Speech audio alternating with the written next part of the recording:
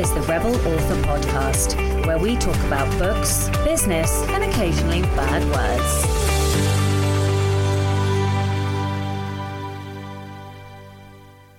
Hello, Rebels, and welcome to episode 147 of the Rebel Author Podcast.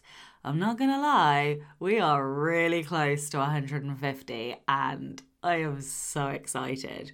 I am also incredibly excited and humbled this morning. I won't lie, I had a little bit of a tear. My eyeballs leaked this morning. It was very embarrassing.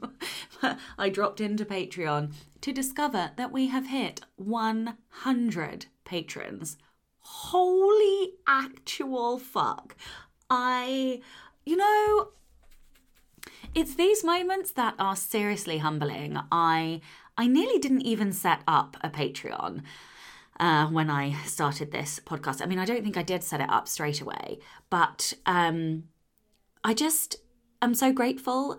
I know that I say that you guys make me feel like what I do is worth a while, but seriously, I am so deeply honoured and grateful to get to spend more time with so many of you in the community. And it is just one of the most supportive and uplifting and inspirational communities I've ever had the honour of being part of. And it's just grown and grown, and we do so many things. We watch films together, we, do masterclasses, we have writing sprints together, we're doing quarterly challenges together. And I'm just like, it is every day, it is such an honour and a pleasure to get to interact and communicate and be a part of something that is so rebellious, but also just so amazing. And the fact is you guys make this community. So I just wanted to take a minute to say thank you to all of you, and thank you also to all of the listeners of the show, patron or not. There is no podcast without listeners. So thank you so, so much. I am feeling very humbled, a little bit tearful this morning because I'm going again. Just thank you all so much for listening to the show for the last almost 3 years. I am very honoured to bring you this podcast. And now I'm going to pause so I can pull my shit together. All right, I've pulled my weepy self back together. Let's get on with this. So today I am talking to Zoe York, and oh my goodness me, I literally fell in love with Zoe. She is just such a fucking ray of sunshine. I really, really enjoyed talking to her on this episode. She's so bright and bubbly and knowledgeable, and I just loved this interview. So I really hope you guys enjoy it too. And of course, we are talking all about romancing your plan, your brands, and your books. The book recommendation this week is a patron's book. So the book is A Serpent's Tooth by Matti Dalrymple. And the blurb goes a little bit like this. When a body is found at Lynch and Son Winery, no one suspects foul play. But then a second death occurs, and it seems that Anne Kinnear has stepped into the middle of a family feud turned fatal. Can Anne root out the evil, or will her plan to move into the winery's guest house bear deadly fruit? Hey, so last week's question, well, there was sort of two questions. One was the question of the day, which was, do you use the skeleton drafting method? And the other one was, tell me something you have fun planned for the summer. So Harry Brooks said, I'm looking forward to hearing this episode. A skeleton draft sounds like the perfect balance between a detailed outline and none at all. And yes, I completely agree. I did have a couple of emails asking for clarity or sort of discussing whether it was an outline or a draft. And I just wanted to say again that it's completely up to you. This process of writing a book should always be what works for you. So if you see the drafting, the skeleton, method as more of an outline, cool. If you see it more of a draft, for me, it's more of a draft, then also cool. As long as it works for you, that's the most important thing. And if it doesn't, don't use it. Okay, so CJ Dainton said, yes, if a disarticulated skeleton counts, and then a little winky emoji. And SL author, said, love this method. And then lots of fire and high five emojis. So the question of the week this week is, what is your poison of choice? So what do I mean by poison? So every month, as part of the Patreon community, we run a poison and prose session, which is a sort of hour and a half writing session and Q&A session where we'll do some writing sprints, we'll answer questions, and we always bring a poison. And the poison could be food, it could be chocolate, it could be gin, it could be anything you like. So when you get to have a little cheeky treat, what is your poison of choice? Categories it falls into are ghost horror and thrillers. I'm just taking this from Amazon. So if you like thrillers, mysteries, twisty-turny stories, then go check out Mattie's book, and there will be a link in the show notes. In personal news and update this week, I believe the last time I recorded, I was high, like batshit high. It was literally high as a kite. And that would have been the 7th of July. And today it is the 14th of July. And I suspect you can hear in my voice, I'm a little bit less high. So I spent the Thursday the 7th, the Friday the 8th not writing. And then I had a mammoth day on Saturday, the 10th of July. And I wrote over nearly 11,000 words on the Saturday. And I finished the book. I cannot believe I finished the book. I wrote the book in 3 weeks. Is it ready for publication? Fuck no. Obviously I wrote it so quickly that I have like a long list of editing things that I need to do to it. But you can't edit a blank page, right? So it doesn't really matter how fast I wrote it. The fact is it's there and now I can make it better. So I am super, super excited. Still a bit shocked that I managed to write a book so quickly. I think I actually wrote 30,000 words last week, which is a monstrous total for me. I am usually around, sort of in the height of writing. I used to write about 10k a week. So yeah, 3 times as much or 2 times as much. I can't do numbers, whatever. It's more. It is a lot more. And I have now had a couple of coaching sessions, which have been amazing. Oh, fucking love my coach. She is just phenomenal. She has changed my life.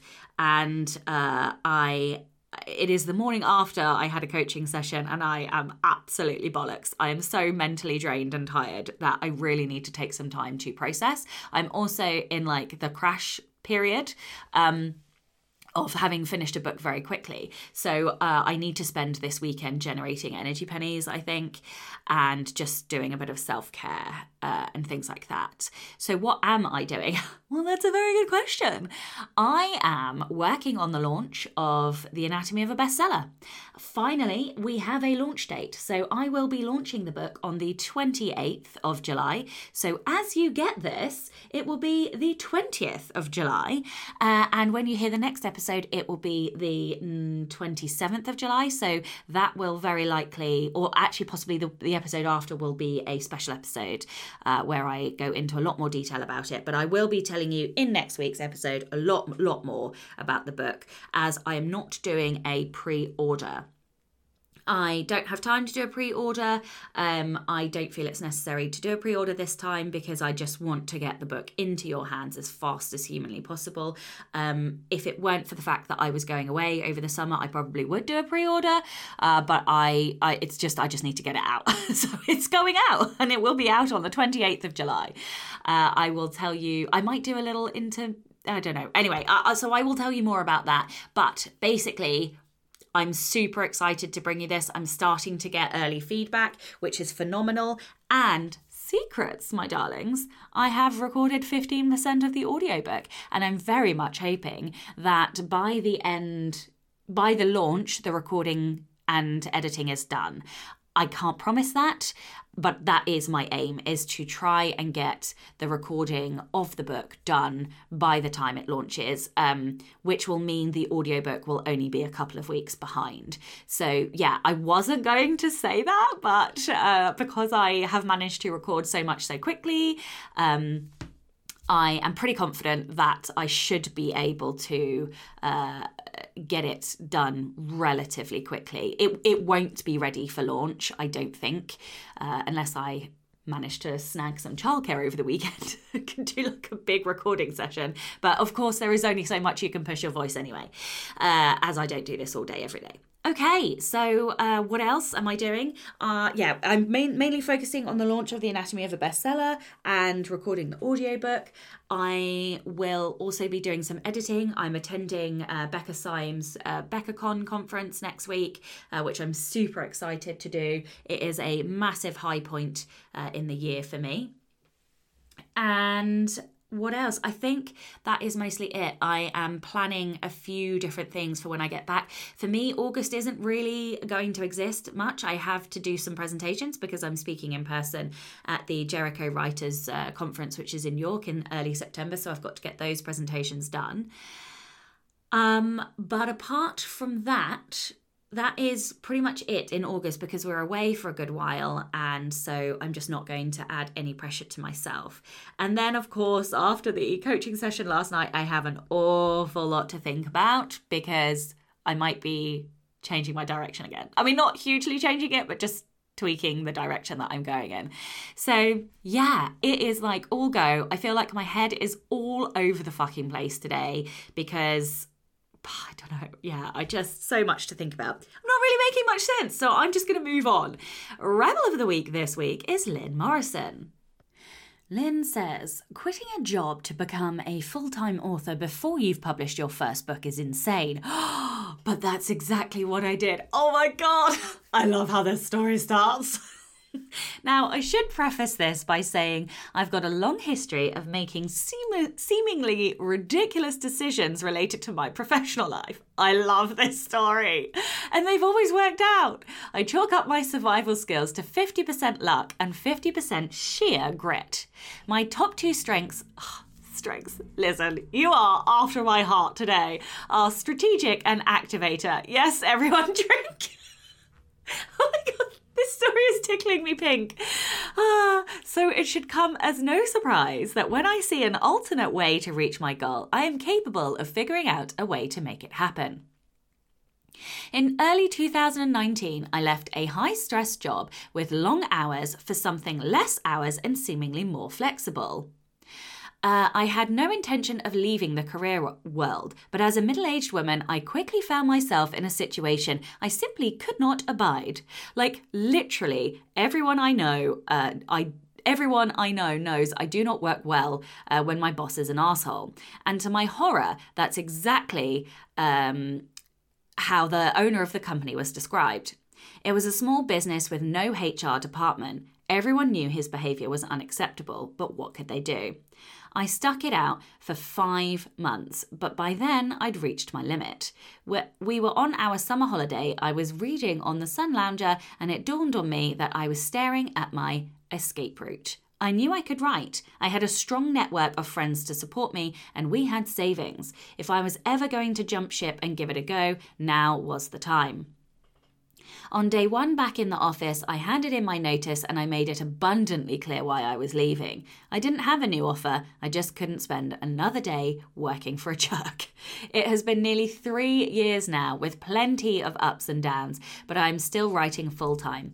Each month, somehow I make enough to ensure I don't have to brush off my CV and search for a job. Writing has brought me so much joy and fulfillment, not to mention the chance to make wonderful new friends.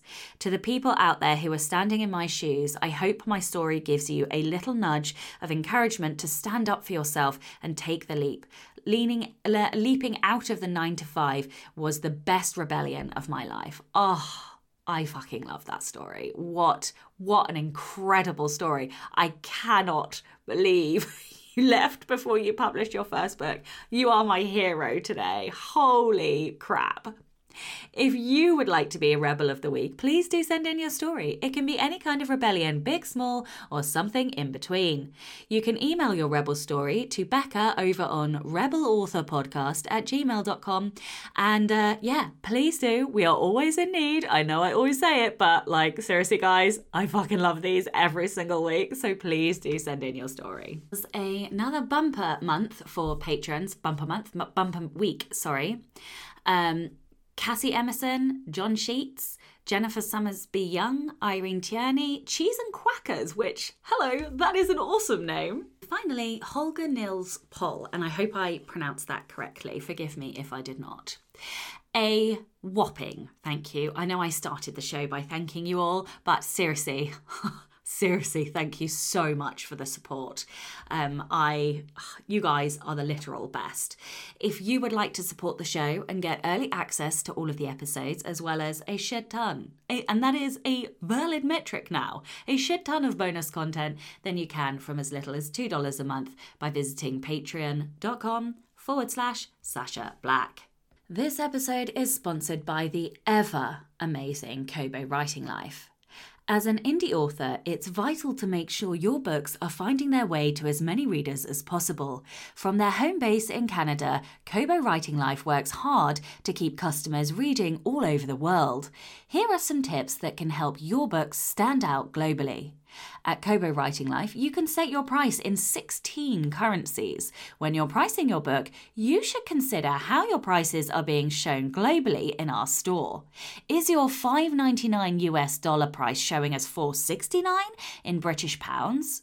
Remember, an awkward price can impact your sales, and you might as well round up and make a little more money on every sale. Make sure you are manually setting the price in all currencies. You can also use ads to target Kobo's partner stores around the world. From Booktopia in Australia to FNAC France, Kobo works with local booksellers to make sure they're reaching as many readers as possible. We also make it easy for authors to distribute to libraries, publish audiobooks, or to opt into our non-exclusive subscription program, Kobo Plus. If you want to learn any more about this or any aspects of Kobo Writing Life, check out the Kobo Writing Life podcast, available wherever you get your podcasts, and find Kobo Writing Life on our social media, and the links will be in the show notes. All right, that is enough from me today. Let's get on with the episode. Hello and welcome to the Rebel Author podcast. Today, I am joined by Zoe York. Zoe is the author of more than 70 romances across 3 pen names, as well as 3 nonfiction books, of which I've read 2, about writing genre fiction. Zoe lives in Canada with her young family. Talking about publishing is her most favourite thing. Me too. Actually, I think I prefer talking about craft than publishing, but I do love that just as much. So hello and welcome. Thank you for having me. You are so welcome. I'm actually really excited because I loved all the marketing and the futuristic planning and of world domination that appeals to me. So I can't wait to dive into the content. But first of all, would you like to tell everyone a little bit about you and your journey to how on earth you got 70 books done? Sure. I mean, I just started writing and 10 years later, here we are. No, it's a little more complicated than that. So like a lot of authors, I was a voracious reader first. I still am a voracious reader. And when I was pregnant with my second child, a friend of mine gave me a Kobo e-reader. And that changed everything. I had recently discovered Goodreads. I already had a Goodreads account, and I had found some favorite authors and series, but literally I could count them on one hand. I was a big fan of Pamela Clare. I was a big fan of Jill Shalvis, of Robin Carr, of Susan Mallory. And those were the only 4 authors that I could name. I loved romance books, but I would read whatever romance book I got my hands on. You know, you're at the airport or a yard sale and you buy something that looks good and you know from the cover that it is going to kind of hit some of those yummy beats that you like. And so you read it, right? And I didn't know very much about series. There were these handful of authors that I guess I would say, they write in all their books are set in the same world, but I didn't understand the concept of this is a series. I wasn't that connected to the book world. Then my friend got me a Kobo, and at the end of each book, Kobo would send you an email or show you on the screen, this is the next book. I mean, it's more of a guided reading experience, right? And it blew my mind. And suddenly, within, a couple of months while I was pregnant, I became this like deep dive person on Goodreads who was organizing shelves and adding things to lists. I mean, at that point, I would have been 30 or 31. And I had been reading romance my whole adult life. And it was like, it felt brand new again, like felt like mind blown. And I got to the end of a series and wanted more of that. And there wasn't any more of it, which is such, I think, a common experience. That's what often leads people to fan fiction and that sort of thing, which I didn't know about at the time either. And and so I started to think about like just daydreaming, what would that be like? What would more of that be like? And what if it was set in Canada where I live? And then I started writing some of that down. And my first books were well, first of all, they weren't books. They were pieces. They were almost more like fan fiction drabbles, just like little scenes here and there. I was very good at writing scenes and not very good at all at the craft of stitching together a whole novel. And when I kept bumping into, well, I don't know what happens before or after this scene, then I went in search of craft information. Like, how do you write a novel? I'm sure I Googled that early on in like 2011. How do you write a romance novel? And that got me into the writing community, K-boards and Absolute Write Forum and Romance Divas. That was where I found my first real home. Through there, through my participation in those 3 forums, I finished a first draft of a novel. And then I found out about Angela James' Before You Hit Send course, which she's still teaching to this day. And I took that and I polished that first book. And then I made my own cover because I saw people doing that. And everything in my life, everything was just kind of like, I saw people on the internet doing it, so I'm going to go do it too. And then, right, I'm a joiner. What can I say? So I made a cover and it was not a good cover, just like my first few drabbles were not good. And there was a thread on Romance Divas, like it was 10 pages, these beautiful, lovely people coaching me through how to change this and that and tweak. And the end result cover wasn't great either, but it was so much better than my first attempt. And if anyone wants to see all the covers that I have done, the book, my very first published book, is a book called What Once Was Perfect. And Goodreads, the site that got me into all of this in the first place, very helpfully keeps an archive of all of your book covers, the good, the bad, and the ugly. And they're all there. Go see. I think I've had 10 book covers for my very first book now at this point, because I do them myself. So I can just keep. They are all variations on 3 designs. So like they're, mix and match and try to refine and improve my typography. I think that my typography artwork has gotten much better over the years. Anyway, so that's how I started. I literally stumbled into it because I was a reader and because I'm insanely curious about things on the internet. And then suddenly I had this book and I had a cover and people are like, why aren't you just publishing it? And I was like, I don't know. I thought that I would query, but sure, if other people are doing this publishing thing. So when I got into publishing, it wasn't with the greatest of plans. It was not without any plan, though. I love this story so much. Yeah. So, I mean, like your question was, tell us a little bit about yourself and how did you get to where you are today? It's a miracle that I got to today from that very inauspicious beginning. But what I did know, even from the very beginning, thanks to the people on Romance Divas who were so generous with their knowledge and their time, was you're not just writing one book, you're going to write many books, like so many books. In 2013, as I finished that book, as I designed that cover, people told me, you're going to write 20 or 30 books. And that felt daunting. I mean, I was someone who literally had just celebrated crossing the 10,000 word mark in a manuscript. That had been a barrier for me for so long. Like I could write all these scenes. I had a whole bunch. I have like trunks of first chapters and first 3 chapters. And then the story would dwindle away to nothing. And I thought, oh, writing a book is so hard. I'll never finish a book. And then I finished one book. And then to have people say to me, and remember, I mean, if you want to do this, you're going to write 20 or 30 of them. That seemed overwhelming and daunting. But now I turn around and look back and I'm like, look, I've written 73 of them, you know? I relate to this so hard at the moment because I am working on my 18th book and I did not like it.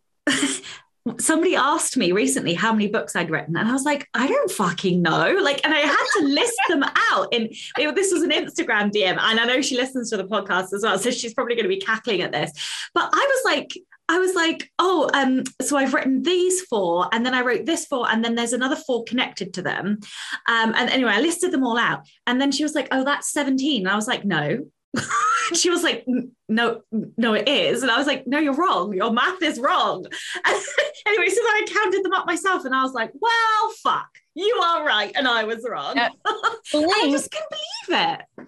Blink and you've written 17 books. It's remarkable. Seriously, it is remarkable. Yeah. And like I don't know. I mean, I'm not as fast as you, but like I think maybe 5 years since I first published the first one. I kind of start from them because what led up to that took quite a while, but then it sort of, you rapidly go after that. But yeah, it's gone so fast and I just can't believe you do look back and I love it. I love the story. I'm sorry, I cut you off anyway. I don't know if you wanted to. So I was like a lot of people, I kind of stumbled into it with knowledge and enthusiasm and something of a plan. My first book was the first book in a series. And then until after I had published it, and then many people on the internet said, oh, prequel novellas are a really good, like, marketing tool. And I was like, okay, I can write that. Literally, if someone has an idea on the internet, I will try it out. And it was not a good prequel novella either. I mean, it's a good little story. The thing is that I have written a ton of things. And I think later on, we're going to talk about what's high concept and what's pitchable and all of that. And I'm really terrible at all of that. But at a prose level, particularly when it comes to sex scenes, my writing is pretty good. And once people read it, they're like, oh, that was yummy. I would like 10 more of those, please. But in terms of like, here's a hook, grab you. I'm making hand gestures. I mean, this is a podcast. That doesn't work. I'm at the idea of a prequel novella now, 10 years later. I know it works if it has a really hooky high concept premise. And at the end, it has a cliffhanger that leaves you, drags you into the next book. My book had neither of those things. So I wrote a prequel novella and it did literally nothing. I was giving it away for free and it was moving the same amount of volume as my paid first in series book was. But then because of cross promotional opportunities from other author friends, I started to I could feel some traction happening. Not a lot of traction, but like my reader group, I had a Facebook reader group from the very beginning. Again, a hat tip to the helpful people on the internet who gave me that advice. My Facebook reader group went from 5 people to 60 people when I released a multi-author box set. And then in the following spring, so I published first in June of 2013. That was a Christmas book, by the way. Again, just the random way I started publishing. So June of 2013, I published my first book, then the prequel novella, then another novel, then 2 multi-author box sets that really got me some good traction, started to pull readers in. I got a BookBub featured deal in there as well. And then 11 months after I published my first book, I was laid off. And I mean, why am I here today? I'm here today because I was laid off 11 months after I started publishing. I'm not here today because of some grand master plan. I didn't come into publishing with marketing genius or anything like that. I do have one of the things that I have unpacked over the subsequent years is that I did have some built-in knowledge and privilege from my mom was a self-published author, not fiction, not in ebooks, but she did desktop publishing is what we called it in the 80s. And she published a magazine from our kitchen table about parenting, attachment parenting and breastfeeding and natural birth and that sort of thing. And so I grew up watching my mom build a reader base, build fandom. So I knew about all of that kind of on an intuitive level because I grew up watching that happen. That definitely helped me, but I did not bring that consciously to this publishing plan.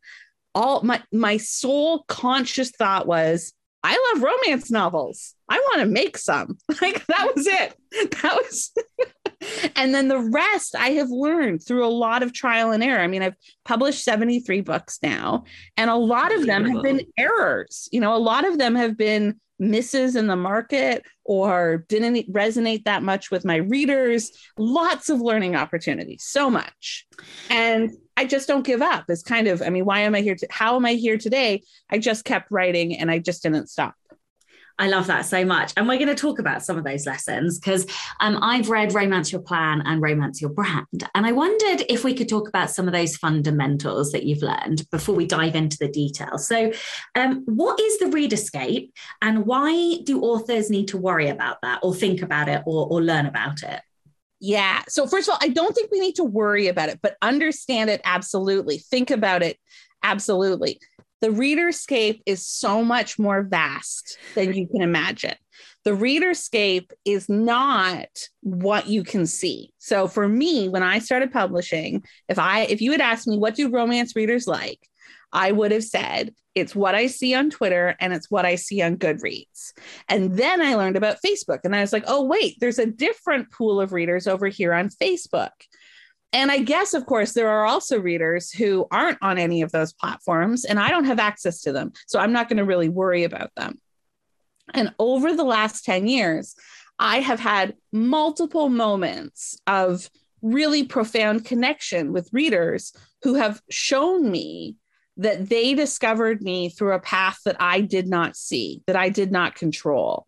And if I only focus on the slices of readership that I can see, then I'm missing a really big, vast readerscape that is all around me. And of course, if it's all around me, but I can't see it, how do you target it? And it's not so much even about marketing, like just market to everyone everywhere. That's not what I'm saying, but just don't make any assumptions. So I guess so the readerscape is this huge, vast, there are so many readers out there and they are a little bit scattered. Like if you think, not you personally, but you personally and anyone listening to this, think about everyone you know in your real life. Think about how many of them read genre fiction. You might not know the answer, right? A lot of the reading that we do, unless we are an out loud reader fandom person, is very private. I don't know what books. I know that my best friend reads books. She's my best friend. I know that she reads books. I know that she doesn't read romance.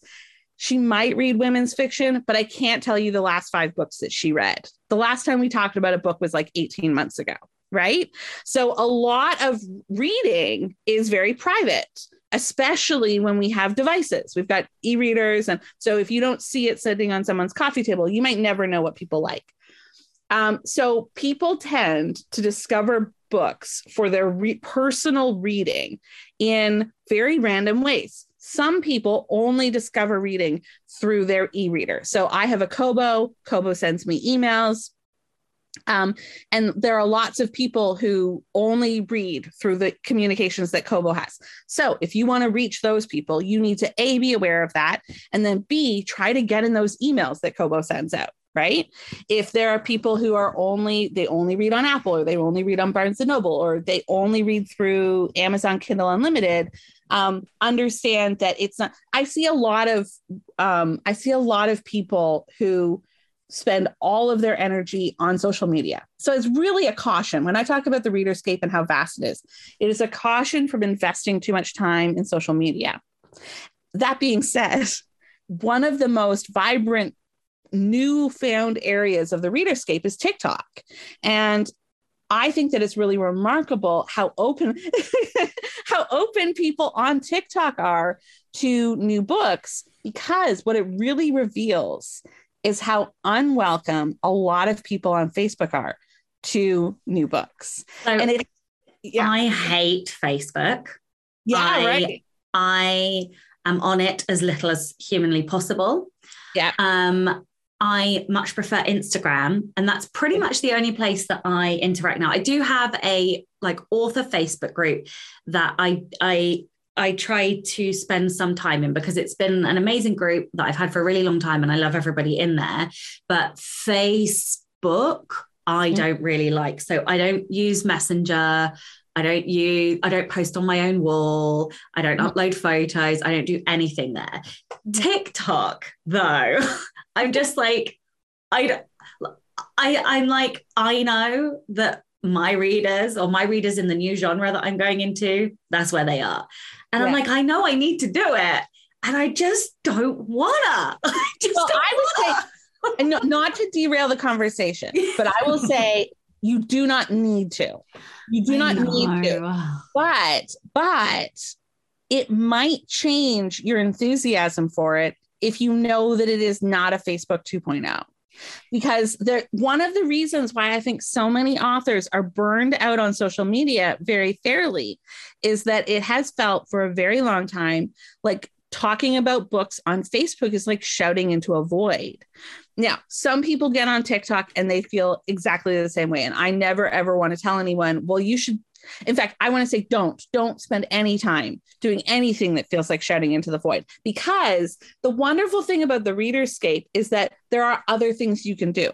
So if you are just not a social media person on any level, just skip that and focus on things like retailer relationships and free first in series and there's some paid advertising opportunities. There's so many other different options. There are so many people who are very successful without ever going near social media. One famous example, like in not high level famous, but like in small romance author circles, is Lauren Lane. Lauren Lane has quit social media a couple of times, and it has never hurt her. She doesn't ever quit the internet. And I think that there's a big distinction between quitting social media and quitting the internet.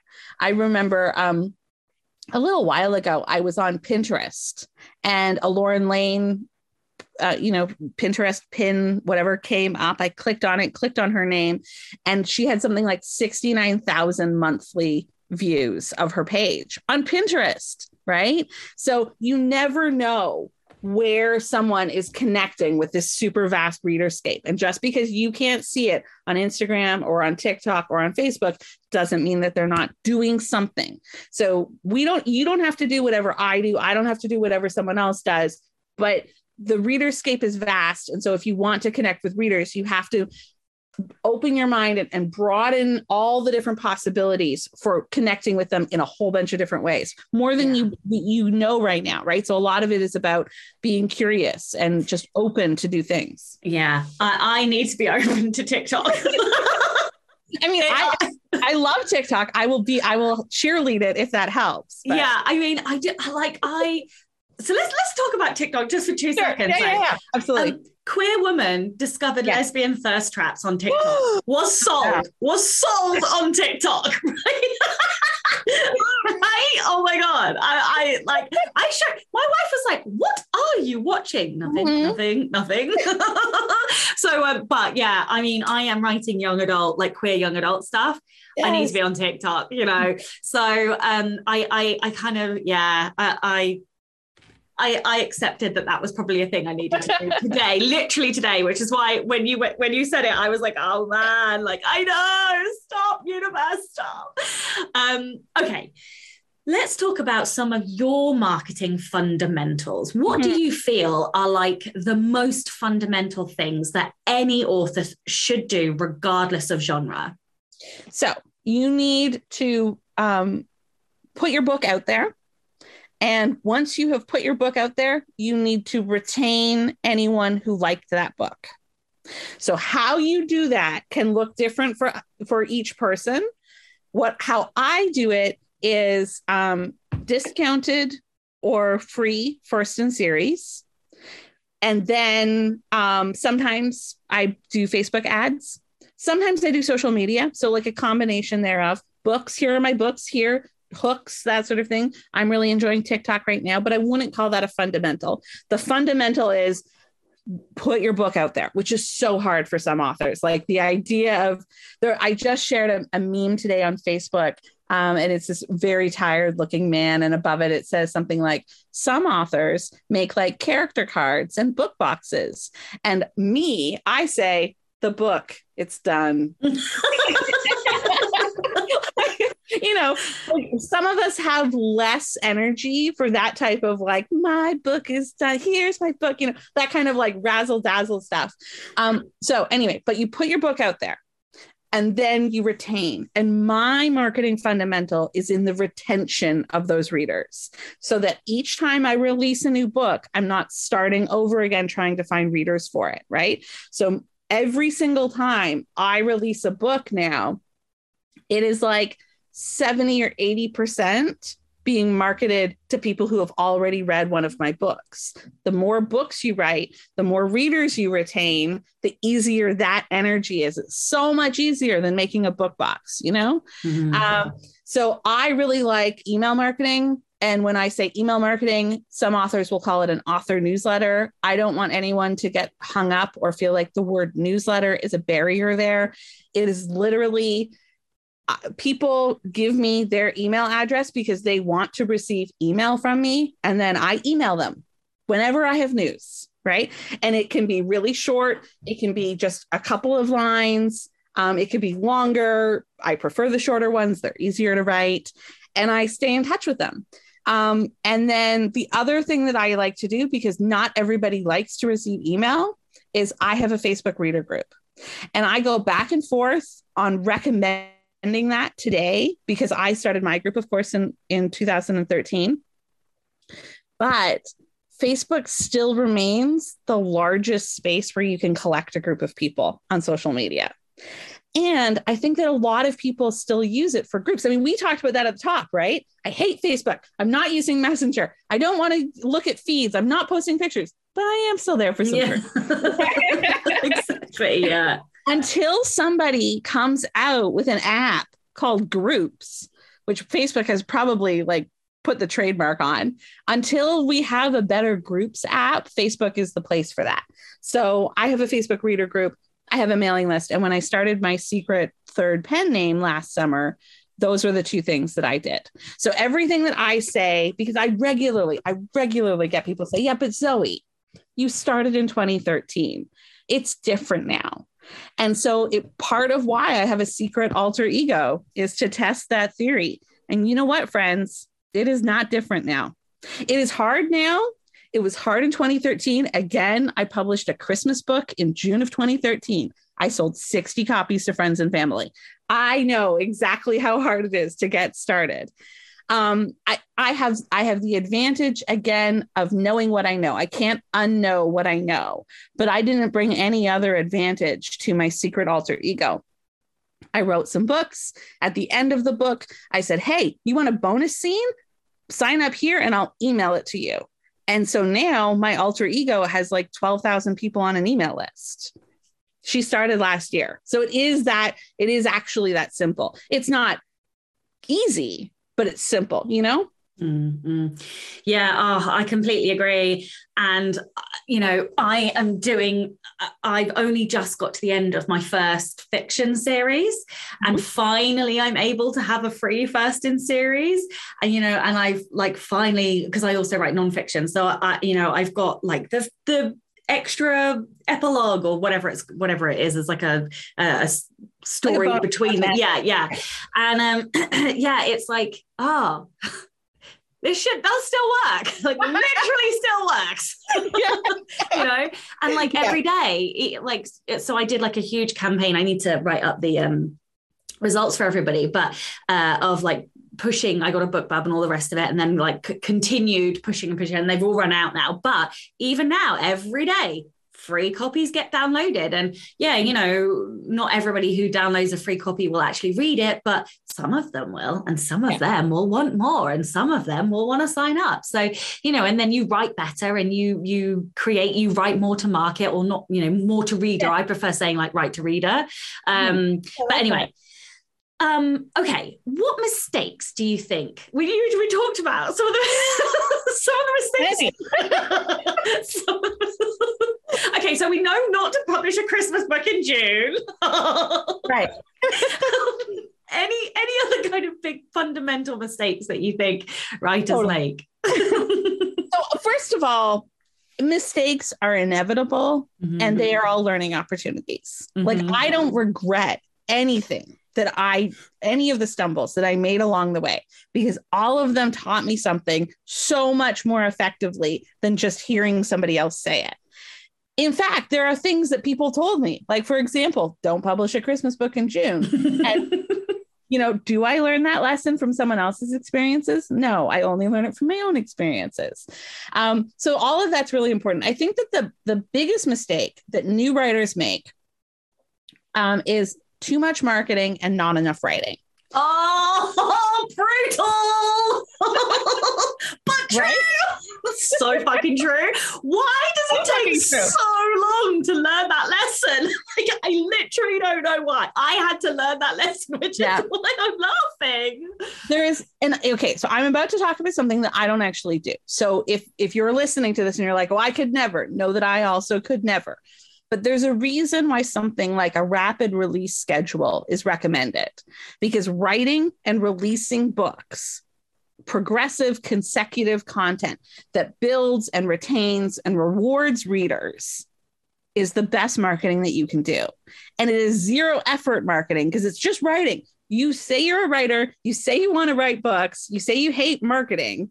Ergo, just write more books, right? But we get tangled up in, I need to do all this marketing. You don't. You could take a 3-month leave of absence from your marketing job, take that hat off, put it in a drawer, just devote some time to writing. And at the other side of it, you will have words, and words can directly be converted to money in my world. You know the other crazy thing? Like, everyone gets, and I say this because I did this, but we get so caught up in writing the perfect book the first time round. And so we take like 10 million fucking years to get the first book out. And then we stress that the second book needs to be even better. And so that takes the time. And then for some reason, we work ourselves up. I did this into needing the books to be, I don't know, whatever. And actually, like, this is the first time I have gone to a book and I am smashing out words every single day, because I'm like, I just need to get this book written because I want to get another one out. Like, I haven't wanted to get to the next one so much. Like, I don't know why I don't know if it was like a tipping point, or if it was like all of a sudden lights on, we have to prioritize the words. But I would spend eons of time trying to get like 2 more followers on social media, and you know that it doesn't always fucking convert to sales. Sometimes it does, sometimes it doesn't, you know, like. And then I don't know, like, it's been a real wake up call that actually also, I think, like, I don't know if you know anything about Clifton Strengths, everybody drink, but I'm like #1 competition. So, are you a fan? Oh yeah, a #1 ideation. I could talk about strengths all night. I love it. Everyone has to take a drink when I talk about it, because I talk about strengths so much. I am like a huge Becca nerd. I love it. But now I'm like, competition's hungry. We can't really do anything until we have a backlist. Must write all the words. I've literally like, I mean, I'm pumping out words in a way that I never thought I would ever do. So yay, strengths. But I don't even know what happened or what got me down this road. But yes, oh my God, you are so right. Just write the next book. And we all stumble on that. Like, literally, I just released a book last week. It was my 73rd book. It was the 4th book in my 2nd Pine Harbor series. So book 12 of a fan favorite series, like kind of the core thing that my readers love. And I angsted about it. And I thought about pushing the pre-order back because I wasn't sure it was good enough. Oh, And I wanted to it's ask ridiculous. I didn't. And so in the end, I didn't. I decided, no, it's good enough. We're sending this to the copy editor and we are releasing this. And the readers are loving it. And all of that angst, as soon as I released it, kind of like disappeared into the ether, right? It is a lie that my brain told me myself. Like to be hurtful, like our brains can bully ourselves, which is like, there's a lot, I mean, go to therapy, but that, it's so messy and complicated, even after 73 books. So if you can kind of build a structure for yourself of, we're going to write books plural, many, many books for these reasons, and kind of make those concrete, write them down for yourself so that when you get into a period of doubt, and we all do, you can go back and look at those kind of foundational principles of your business and go, nope, this is why I'm doing it. Don't let that self-doubt invade. I love that, because I literally I've almost felt like each successive book is harder. And like a lot of my patrons are taking the piss because they were like, Sasha, you say that every single time. And I'm like, no, but really this time it's really hard to let it go. And they were like, you literally said that word for word last time. Yeah. But yes, this deeply relatable. Okay, let's talk about the pre-work. So before you approach a market or a genre, or before you approach writing your book, like how do you approach that? What do you want to know? What do you seed into the craft? Like what marketing do you seed into the craft of your book? Yes, I love this question. So I think that understanding reader expectations is very important. One of the things about readers is that they may not use the same language that we do, but they are experts on the books that we're going to write. You know, they know when something is missing. They know if you've missed an essential beat of a trope, for example. So if you are going to, for example, get into writing queer YA, then you want to understand what the reader expectation will be in that genre if you want to dominate in that genre. Reading the 31st book in that genre right now. Yeah. I have been going hard at trying to figure it out. So yes, absolutely. I think that reading in the genre that you want to write, reading for research, reading quickly, reading slowly. There's lots of different ways to do it. Read in audio if you're having trouble getting into the words on the page. Some people find that their inner editor starts to like rebel inside them when they're trying to read something, which maybe they don't like. I mean, I think that it is also valid to enter a space because you want to change that space, right? That is absolutely valid. So when you do your reading research, do it with a critical eye, but not one that is mean, because the mean will skip over the parts that are resonating with readers. So you want to do it in like a very like detachedly, that's not a word, in a critically detached kind of way. So my alter ego, for example, last summer, I really struggled. Well, 2020, really, 2 years ago. Wow, time. In 2020, I really struggled to read. I think a lot of people have hit this point at some point over the pandemic, right? Worry is too big and reading is a bit of a quiet activity. And when we're quiet, the worries kind of can intrude. So I was watching a lot of TV, more than I ever have in the past, and I missed reading. And so I got into reading these short, smutty Kindle Unlimited stories. They're delicious, like little candy. You just read one in a night or like 3 in a night, just zoom through them. They're delicious.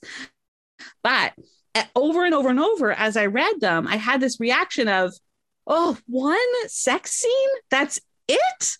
Like he fingers her, he goes down on her, they fuck, and then the book is over? But where are like the 4 other essential sex scenes in my brain? And they don't like, there's this like, there's a missing gap in the marketplace where there should be, like someone needed to wedge 35,000 word novellas that are like smutty insta love start, but then there's like 7 sex scenes. It's what I wanted to read. And so I decided to write it. So that's what my alter ego writes. So that's not like, I'm not I did not do that research in order to be derivative or copy others. I did the research to know that I would meet reader expectations and then surpass them. So I think that if we're going in with a goal of changing a part of the market, you still want to meet those reader expectations before you change them. I love that you've shared this story, and I'm going to tell you exactly why I'm going into queer YA. One, there is not enough sapphic young adult books. Yeah. But two, all of the sapphic young adult books are sweet romance. Right. And I'm like, you don't have to be explicit to give teens a real story. Right. With real characters and real experiences, you know, like you don't have to be, it doesn't have to be, I don't know what the word is, but sort of awkward or inappropriate, but you can still give them realness.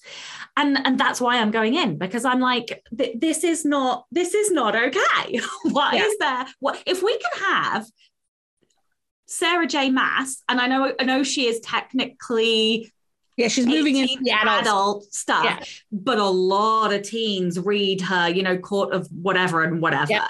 And I'm like, if we can have that at the upper end of YA, why have we not got real books for queer teens? So I'm going in because, and I love the stories. Like I can pick out a ton of books that I've read that I'm like, oh my God, this is so lovely. I love this book. So it's not that I'm being mean. It's just there's something missing for me. I want it. Where the fuck is it? I want it. Yes. I love that. I love that. And I do think that if you can find a reading space where you have that energy of, I love this and I wish it was more, that is where you should be writing. That's where everyone should be writing. Well, this is very affirming. Okay, so in your book, you talk about the concept of a series 2.0. What is that? And like, why should we do that? And what elements, how do we work out what was successful so that we can do the 2.0? Great question. Okay, so part of it is a gut call on your part. Part of it is, again, doing a bit of research. And this time, this is where these things, everything that I talk about happens in layers. So if you don't have a Facebook reader group, if you don't have an email newsletter, then it's going to be much harder for you to know what readers like about your books, right? If you have those two pieces of infrastructure already in place, then it is much easier to dive into the feedback that you observe and get that kind of, what do people like about your series? So let's assume that you don't have a newsletter and a Facebook reader group, then, or a TikTok or whatever. Then the first step is you need to build that. Before you think about Series 2.0, you really do need to have where you can put some readers from the Readerscape. It's not going to be everybody. You're never going to know exactly why people read, like why all people read your books. But the people that you do have access to, make sure that you actually are fully exploiting your ability to access them. And you encourage them to tell you what they like the best. So one thing that I do is I encourage people who like to leave reviews to join my review crew. So I have a Google form where and I regularly offer it to my entire newsletter. My entire newsletter is about 40,000 people have signed up over 10 years, have signed up for my Zoe newsletter. And about 500 of those people have at some point said they'd like to be on my review team. So it is never going to completely suck away from your whole newsletter. Like, don't ever worry about that. It's a relatively small percentage. If you control an ARC distribution, advanced review copy distribution of your book, and you encourage people to send you reviews that they want you to see, then you will be given, every time you release a book, you'll be given a flood of positive data about what people liked about your book, right? So if you kind of build that, then when it comes time to designing your next series, you will already have all the market research you really need about what worked for your series, okay? What didn't work is often in the absence. Like what people never talk about, that probably doesn't matter. So you could think about trimming some of that stuff away. So let's talk about, so for example, if you're going to be writing a new YA Sapphic series, you're going to pour your heart and soul into this first series, and it's going to hit the marketplace, and it's going to resonate with some people, and you're going to have some sales, and you're going to build that new reader community. And at some point, you're going to finish that first project, if it's a trilogy or a long running series or whatever. And you're going to think, okay, I want to do another one. Then it might be the same idea over again. So different world, but very similar concept, or it might be the same world, but with a new entry point. So if we think about our books, not as books, but as products in a whole catalog, the more we can create different entry points to our catalog, the more marketing opportunities we have with our backlist. So the other reason why I push this idea of Series 2.0 is so that we can reboot reader entries into our catalog. So I've written 12 Pine Harbor novels now. After book 8, I broke the series and started a new series. So the first series was called Pine Harbor. The second series was called Kincaids of Pine Harbor. I very recently changed that series to the Kincaid Brothers because I decided it didn't need to have the word Pine Harbor, like the name of the town, in the series name. So I'm just I'm playing around with some things. Doesn't matter if Pine Harbor is in the series name or not. It's one of those little tweaking. Sometimes it's not like a big pivot. Sometimes it's a tiny little tweak. And the reason why I broke that series and started a new series was because sales plateaued. So my peak for the first series was with book 6. And then book 7 and 8 had slightly declining sales. And I was like, book 9 is a very good first in series. It's a new family, a new group of 5 brothers. And I think that what was going to be book 9, I think it'll make a very strong catalog entry point. And book 1 was written back in 2014.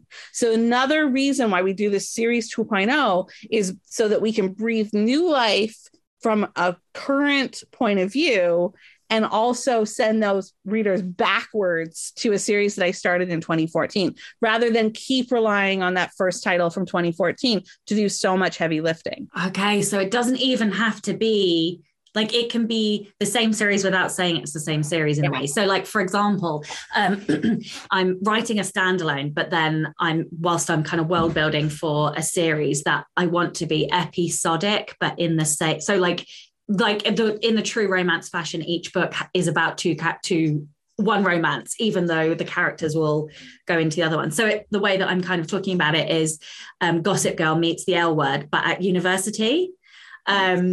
And so maybe I could do a 2.0 in Paris, or maybe I could do a 2.0 because a new character comes in and breaks up. I don't know. No, well, you can't really do break up, can you? But, somebody else comes in and changes stuff up, or, go to a different university. So that's the kind of way that you can iterate it. Yeah. Yeah. So you can iterate setting, cast. Sometimes also I see people do it on a structural level. So for example, I wrote 10 Navy SEAL books, and they were all between 25 and 35,000 words. I really like the novella length. Novellas are great for churning out a lot of content relatively quickly, but they have less staying power, less evergreen sales ability than a novel. Novels will just, you can sell a novel 10 years down the road in a way that novellas becomes very hard.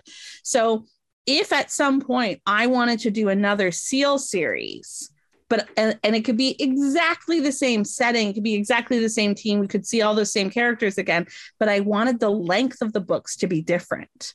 Instead of growing the length of the books at the end of the series, much better to introduce a break off point there, Series 2.0 it, tighten it up. Maybe it's different cover designs. Maybe it's a different title naming convention. Existing readers will come forward. So the other thing about Series 2.0 is that it is doing two things at once. It is bringing forward every reader who liked Series 1.0. So to those readers, it is a continuation of the same series. But to any new reader, it is its own brand new series. So book 1 of a Series 2.0 has to both be the next book in a previous series and a true complete standalone entry point. Is there a common number of books for a series? Like, do you find it always tails off after 6, or does it depend on the series? Does it depend on the niche in romance? Like what, like, yeah. How do I think it mostly depends on the popularity of the author.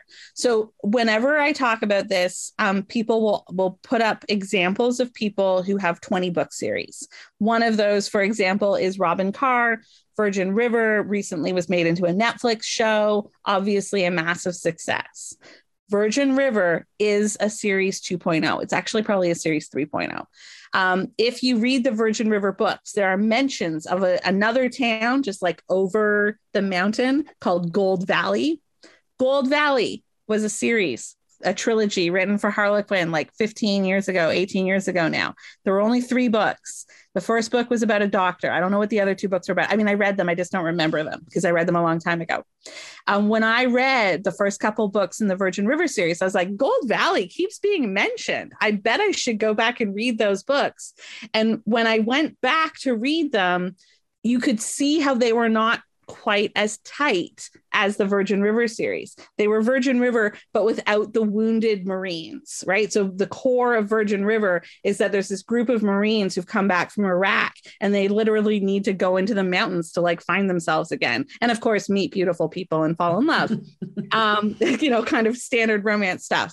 And Gold Valley had the same setting, similar characters, but without that wounded military protagonist. When she added that in, the whole series tightened up. The premise was elevated, and that series is now a Netflix show, of course, after 20 years. Sorry, I was just going to say that's an amazing segue because I wanted to ask about high concepts and pitches. Yes. Can you talk about them? Like, how do you even know if you have a high concept? Like, what is not a good pitch? What is? Yeah, talk to me about that. So it's hard to know because sometimes as writers we're so close to our own work that we stumble over the pitch anyway, even if there is a high concept nugget in it. But in general, a high concept hook is one that can be easily explained in a few words. So city girl goes to the mountains and falls for the grumpy lumberjack next door. That's a pretty high concept idea that's told over and over again. And you can layer in a couple of other things to make it unique, make it your own, not make it derivative. High concept stories are certainly not required for storytelling. Often my books, I don't think are that high concept. High concept books right now are the ones that after some practice, you can write a couple of TikToks for. And the books that we struggle to pitch on TikTok, it's because there is no clear high concept promise we can give to the readers from the story. If you have a toss up, if you, this is why I like to plan a series a little bit in advance. If you have a toss up between, well, I kind of want to write about this like grumpy oldest brother who falls for like the sunshiny woman who at first won't give him the time of day.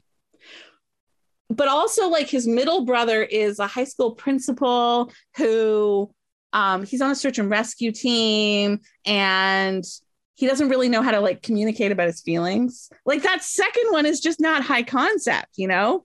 You get to write them both, but the second one is later in the series. You hook people with the first one. And then once you've hooked them in with so you take all the ideas that you want to write and you move them around on the table until they are like rated from highest concept to lowest concept. And then that's how you write the series. Oh, I feel like I need to lie down. Like my brain is whirling. This is amazing. Like because you kind of talk about this in the book, but hearing it from you in person, I'm like, oh, everything is slotting into place. And now I'm like, I need to rejig the order in which I was going to write the Girl Games series. But yeah, I love to hear that. I love to hear that. That's so good. Yeah, literally. Like I wanted to write one, and I'm like, maybe I should. I should do the enemies to lovers first because everybody loves enemies to lovers, right? So I think that one has to go first instead of the other one that I was going to do. Oh my God, I'm so excited to get back to the page. How can, last question, actually, no, yeah, just a brief one before I ask you our ultimate podcast question. How can writers cultivate their fans and keep them for longer? We've kind of talked a little bit about, the 2.0 and how that will keep the original fans, but is there anything else that you feel that writers can do? Yeah. So I do think that it starts with that foundational piece of having some infrastructure. So a newsletter, some spaces on social media, wherever you prefer to be. So because there will be people who want to be collected by email, there will be other people who only want to be collected on social media. Make sure that you're in both spaces so that you can retain as many readers as possible who have enjoyed your books. Then once you have retained them, there's a couple of pieces that you just need to be conscious of: observation, listening, testing, and then the data that you get from all of that. So the more that you give your readers, the more you can then take back from them in terms of information that you can use for fan reward or fan service. One of the things that I'm doing a lot of right now is writing bonus scenes. I use bonus scenes at the back of my book to hook new readers. So if that's the first book of mine that you have read, and then you get to the end and there's a bonus scene, I will get you on my mailing list in order to, and in turn, you get that bonus scene to read. But those bonus scenes are also wonderful fan service if your readers respond to them. So one of the things that I had been doing, I've been writing these, and in addition to just putting them at the back of the books, I make sure to kind of celebrate them a little bit in my reader group and to my newsletter, share them. And when I got a positive response from my existing readers for that material, I started increasing the amount of bonus content that I was writing. And now I'm writing bonus content for bonus content. So there are some characters that I have written that will now have 2 or 3 bonus scenes, way into the future, 5 years, 10 years after, because through trial and error and testing and observing how readers responded to that, I discovered that was a very effective piece of fan service for my Zoe readers. Now, my alter egos readers, they like the bonus content. They are not as deeply invested in those characters. Again, I write like the short, smutty KU stuff. They really enjoy the characters, but tomorrow night they're going on to another book. Whereas my Zoe books are much longer and people take 2 or 3 days to read them. They are more deeply invested in those characters. Those characters become friends to them. So between the 2 pen names, I have noticed a significant quality difference or not quality, that's not exactly the right word, but bonus contents are very helpful for my alter ego. They are now core to my marketing plan as Zoe. There's just a weighting difference there. Whereas the fan service that I do more for my alter ego is more about the thematic or trope elements that the readers seem to respond to. So I make these little memes in Canva. It's A, B, or C, pick A, B, or C, or this or that. And the books that I write are daddy kink. And so it's choose your daddy, rock star daddy, lumberjack daddy, or professor daddy. If I put up one of those every day in my reader group, they would literally never get tired of answering that question, right? Because it's delivering, what are they enjoying the most about my book? It's not actually the characters. It's the archetype. It's the kink. It's that very specific little hook. So if the more that you can observe and pull data from your reader behavior, the more accurately you can hone that reader reward and service that you want to deliver. And I think that is one part of cultivating fans, is giving them more of what they seem to like. And then also just being very appreciative, but not too bossy when they take things and kind of make them their own. One of the things that Dr. Jennifer Lynn Barnes talks about is that fandom is something that we don't get to control. We can foster it, right? We can breathe some oxygen on it. But once it takes off, we do not get to control it. So, and this is not something I have really had to experience yet, but I've seen other authors deal with this. And so it's in the back of my mind. And I think that everyone should have it in the back of their mind.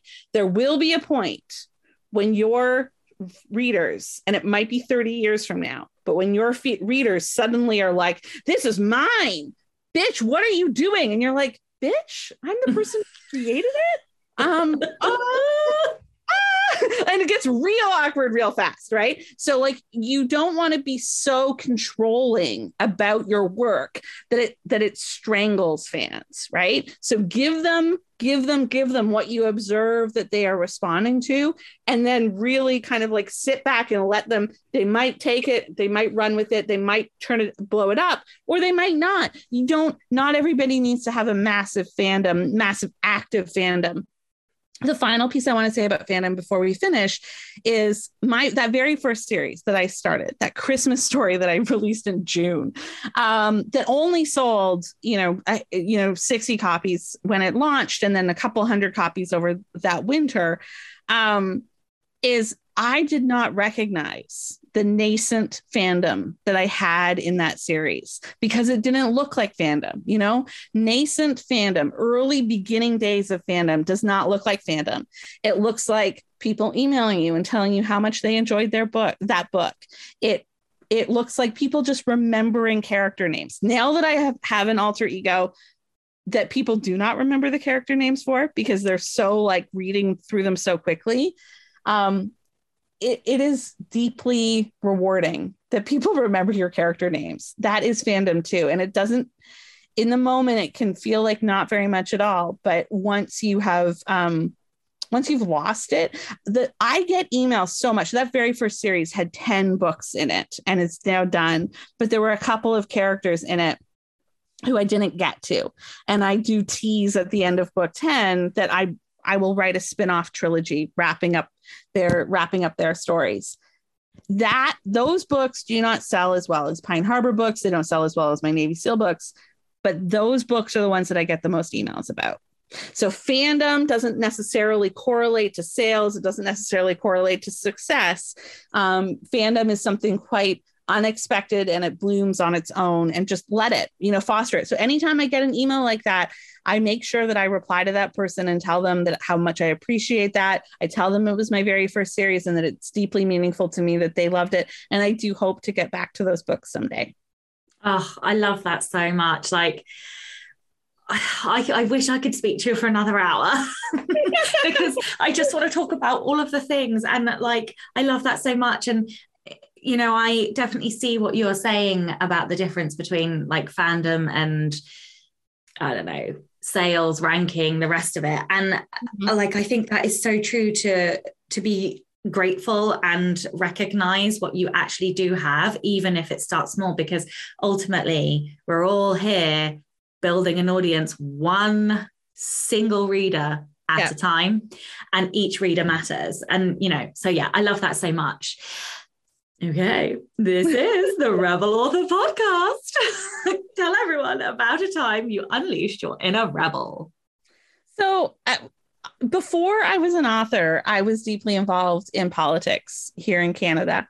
And during the 2016 American election, lots of people told me, don't get involved. Like if you get involved in politics, if you use your platform to talk about politics, you're going to divide your readership in half. Well, first of all, I strongly do not believe that half of my reader base cares that much about Donald Trump that they would like get mad and stop reading my books. But if they did, that would be fine. Fuck them. But that didn't prove to be true. And I think that started something inside me that over the last 4 years has kind of been burning away, or 6 years now, time has kind of been like grinding away, because I had this story inside me about a teenage couple that got pregnant, had an abortion, and then get together later on in life. And I always felt like, you can't write it. Like, I've never read that book. And since I haven't read that book, like maybe nobody wants to read that book. And I went, fuck it last year. And I thought, I'm writing that book. Not only am I writing that book, but it's going to be the next book in the Pine Harbor series. It totally fits. Of course it fits. Like in my head, I'm like, but like lots of my characters have probably had abortions, but I didn't fucking put that on the page, right? Because the beats and reader expectations and fuck it. So Earl, like at the top of the podcast, I was like, it's important to know reader expectations. And I think it is, but it is then also okay to blow those reader expectations out of the water. Except in this case, I didn't even do that. I was fully prepared for people to be like, she had an abortion, even though I know that something like 70% of Americans secretly do understand why people have abortions, right? Not a single complaint, not a single reader email. I get all sorts. I told my mailing list a couple months ago that I had an abortion when I was a teenager, and I got some like, I'll pray for you comments. Those people clearly didn't buy this book. That's fine. But overwhelmingly, the best reviews I have had so far, because I didn't use it as a conflict. There's no conflict about abortion in this book. I just made it a part of her character. Like it's a thing that happened in her life. That's it.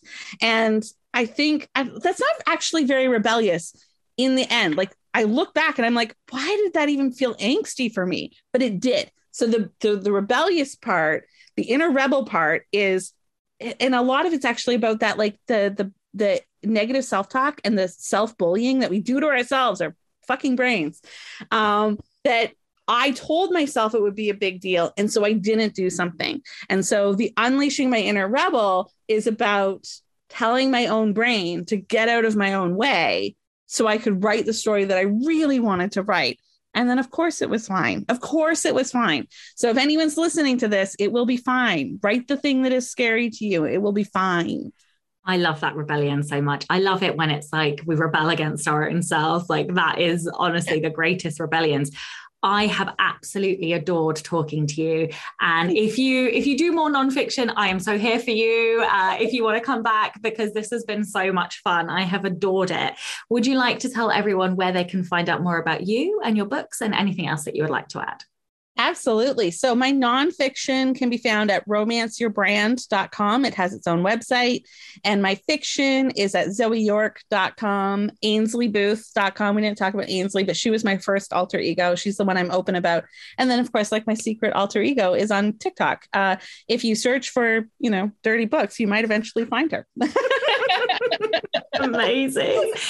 Thank you so much for your time today. And of course, a gigantic thank you to all of the show's listeners and the show's patrons. If you would like to get early access to all of the episodes, then you can do so by visiting patreon.com/Sacha Black.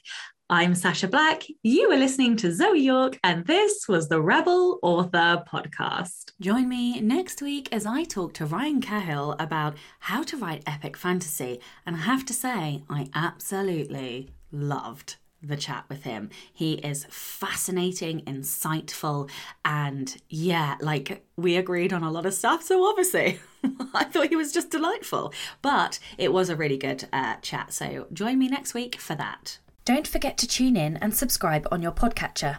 And when you have a moment, please leave a review.